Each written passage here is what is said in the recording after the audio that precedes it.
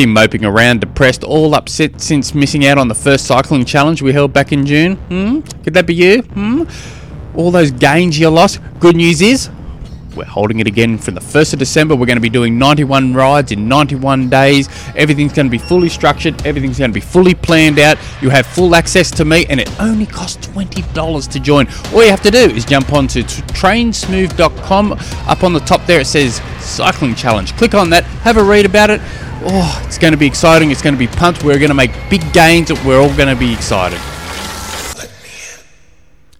G'day Trendsetters, welcome to episode 368 of the Trainsmooth podcast. My name is Tim Egg, and if you have any questions, jump on through to the website, trainsmooth.com, and how cool's my ads? I was avoiding ads for the longest time, and I've actually had a bit of slack recently.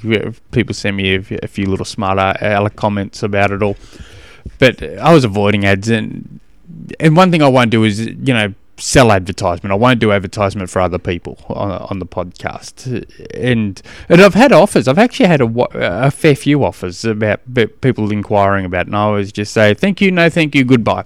In nicer words than that. And but then I thought, you don't have to start plugging my own crap here. And I ummed and ahed about it. Anyway, I decided to actually have, a very small ad in the beginning of each episode, each show. And it needed to be like three things. So the format had to be tick all three boxes. One, it had to be entertaining, and you can and ah in your own opinion whether that's entertaining or not. But I do my best. It's entertaining to me. Two, it's got to be informative, so you actually kind of know what I'm trying to flog off without, milking up all your time to listen to it all. And three, it had to be sleazy. If you're going to do an ad, it's got to be a sleazy ad. And I feel like I've definitely ticked the sleazy box. So I like it. Today's question, which is generally what you tuned in for, is from Rose. She writes, I'm a 17-year-old girl and I want to compete. Gosh, I should learn to read. Either a Ironman 70.3 or an Ironman in August. I am running a marathon in spring and recently biked across the country. But other than that, I don't have any experience at Ironman. And I was wondering if you'd have any advice. So I thought, crikey, she's 17 and cycled across across the country. So instantly I think, well, what country? No matter what country it is, it's going to sound impressive to me. Some countries are going to sound wildly more impressive than others. But so I sent her a quick email saying, whereabouts do you live? She lives in the United States, and she rode over the summer a program called Overland. 17 years old, cycling across the US. That's just crazy. I remember when I I drove across Australia, and I've done it a couple of times. It's 4,000 kilometres from Sydney to Fremantle, from the eastern states to the western states. And I was driving along, and I see this cyclist, and I pulled into the roadhouse, and I'm knocking around with my brother-in-law. And actually, no, sorry, my car broke down, and I saw this cyclist, and my car broke down. Anyway, we got towed to the nearest roadhouse, and while we're waiting for it to get fixed, I start talking to this cyclist who pulled into the roadhouse for a bottle of lemonade he wanted. And we just got talking, and at this stage, I've never thought about cycling ever. But we're talking. It was taking him 28 days to cycle across Australia, and he goes, I just hop on my bike and I just ride, and whenever it starts getting dark, I just pull into the nearest, area he can sleep and set himself up and go to sleep, and occasionally he'll get a hotel room. Depending where it is, and there's not a lot out there. You drive across the Nullarbor. I've done it a couple of times, but I was asking him, what happened if you get a flat? I got plenty of tubes. I got plenty of parts. He goes, but all these roadhouses have parts as well. I broke a couple of spokes, but on going through Coolgardie, and which is near Kalgoorlie area. And he was pulled into a roadhouse. They sold bike spokes. I think, really? Bloody bike spokes. Crikey. Anyway, that just reminds me of that story. But it is on the bucket list for myself to do. It's one thing I really want to do is cycle from Fremantle, but probably not to Sydney, but I'll probably go down to Melbourne, catch the Spirit of Tasmania across to, and then cycle from Devonport up to Launceston. That's my goal. I was telling my old man about that a little while ago, and he goes, I'll come with you. And I go, I'm not going to wait for you, mate. He goes, no, I'll drive. So he reckons he's going to drive along and follow me.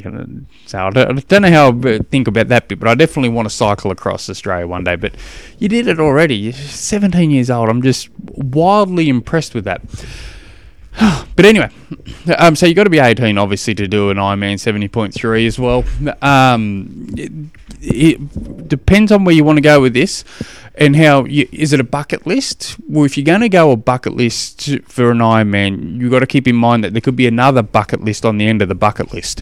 Meaning, it's for a female who's under the age of 25, it's a lot easier to qualify for the Ironman World Championships for both 70.3 and the full Ironmans. But if you want to race Kona one day, which is, people who know nothing about triathlon except for your swim, your bike, your run, they all know Ironman. You always get asked, have you done that triathlon in Hawaii, have you? They know about it in Kona, Hawaii. That's the World Championships. It's easier to qualify for that if you're a female under the age of 25. The numbers are far less in those age groups on these races because people, sensibly so, starting off doing sprint triathlons, and then they'll gradually go up to Olympic distances, and then they'll build some experience, they'll build some strength, then they'll go up to 70.3 and hang around there for a while and eventually go up to Ironman. But that's generally the route people recommend, and I kind of hang around in that boat. But if this is a bucket list, I go all in. But I will say, people, in those ages, they lack a lot of strength, males and females. You just, but mind you have cycled across the US, so you might have a lot more strength than your average person cycling in an Ironman. But you'll get these ridiculously fast cats running over a sprint distance triathlon. You put them in an Ironman, and they're crumbling. They can do a well and truly under a sub 2 hour Olympic distance, but really struggle to hit 14 hours in an Ironman. Their just body breaks down. Haven't got that long term strength built up into it. So if I was going to recommend, if you're going to do an Ironman, no triathlon experience, you'd say stick with one method. You can download a program, have a look at various different programs. There's and kind of stick with that. I'd be if it's 17, you want to watch your dollars. I'd probably get something free on the internet. Just follow a template. You just need to swim a lot, you need to bike a lot, you need to run a lot. As long as you're confident you can cover all those miles in a 17-hour period, you're good to go.